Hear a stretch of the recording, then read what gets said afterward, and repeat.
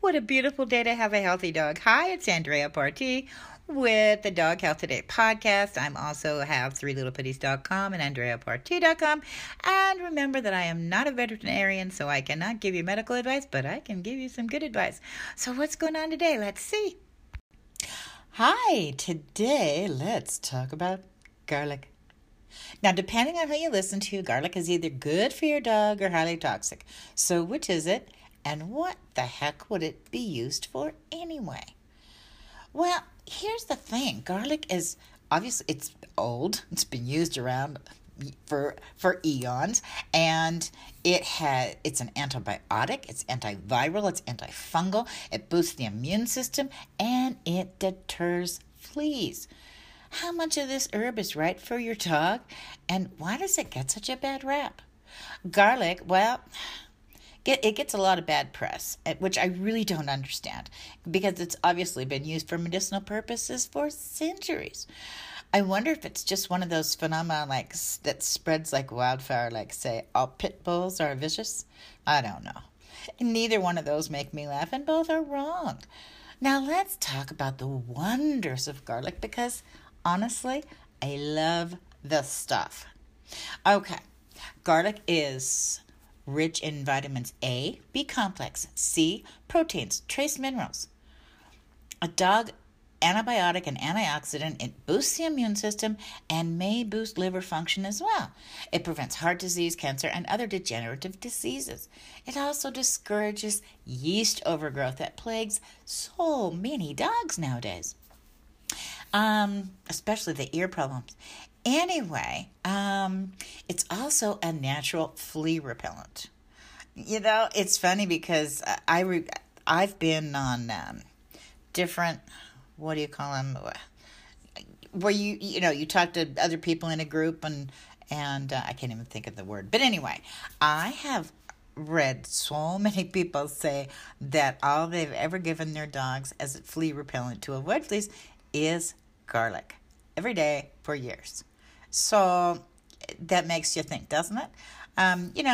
It does smell. I mean, you either love it or hate it. Personally, I love it, so you can keep the, what was I was talking about the other day? Lavender. I don't like the smell of lavender, but I got to tell you, I love the smell of garlic. It's just health to me. For me, I put it in like every single thing I cook. So I always have a bag of organic garlic hanging on the wall. If your dog has a huge problem, please know that fleas are more attracted to unhealthy hosts.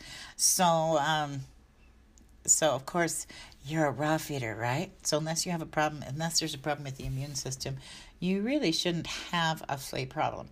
Let's talk about how much garlic to give your dog, because that's important.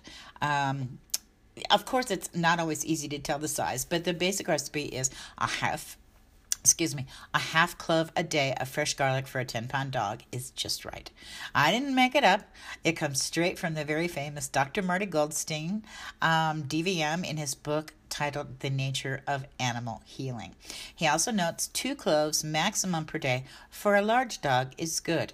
Never, ever use garlic powder or garlic salt from your spice cupboard. Yuck. It's processed, does nothing, so forget it.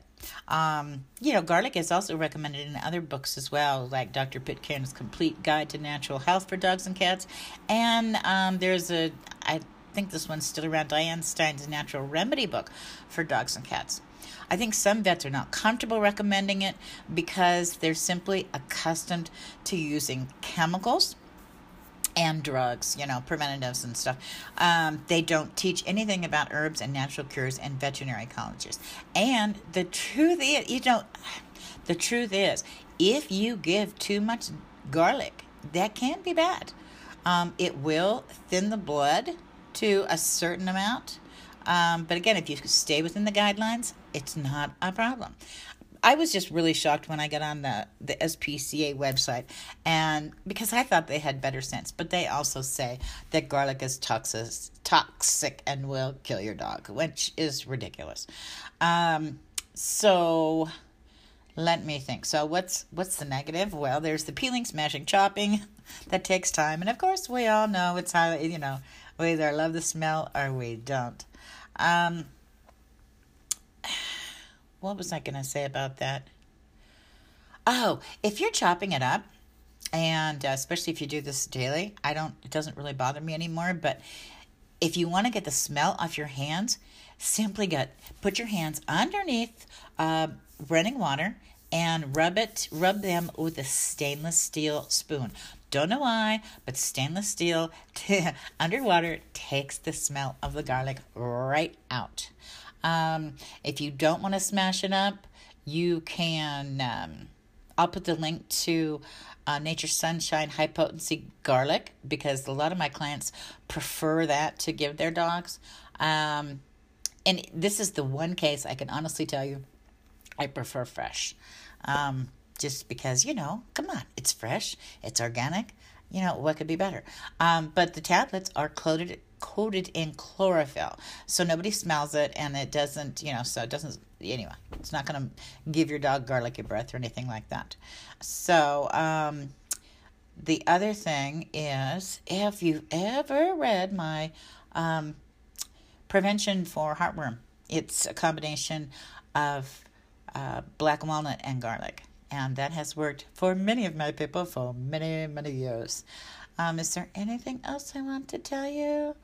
I think that was pretty much it. Yeah, that's it. But I am going to get on the next one. I think I want to give you some recipes for garlic for different things. So stay tuned. Alrighty, see ya. Oh, poop. I forgot to mention something. This is really important. You know that minced garlic in the produce section? In the jar that looks like, oh, this is so cool. All I have to do is, dip a spoon in there and put it in my stuff. No, leave it alone. I used it until I found that most of it comes from China, even if it's bottled in the U.S. And think fresh and organic, please, because that stuff actually kind of scares me. And who knows how long that stuff's been sitting there, or if there's really any potency left in it. So use fresh, or get the supplement. So that's it. Okay, bye.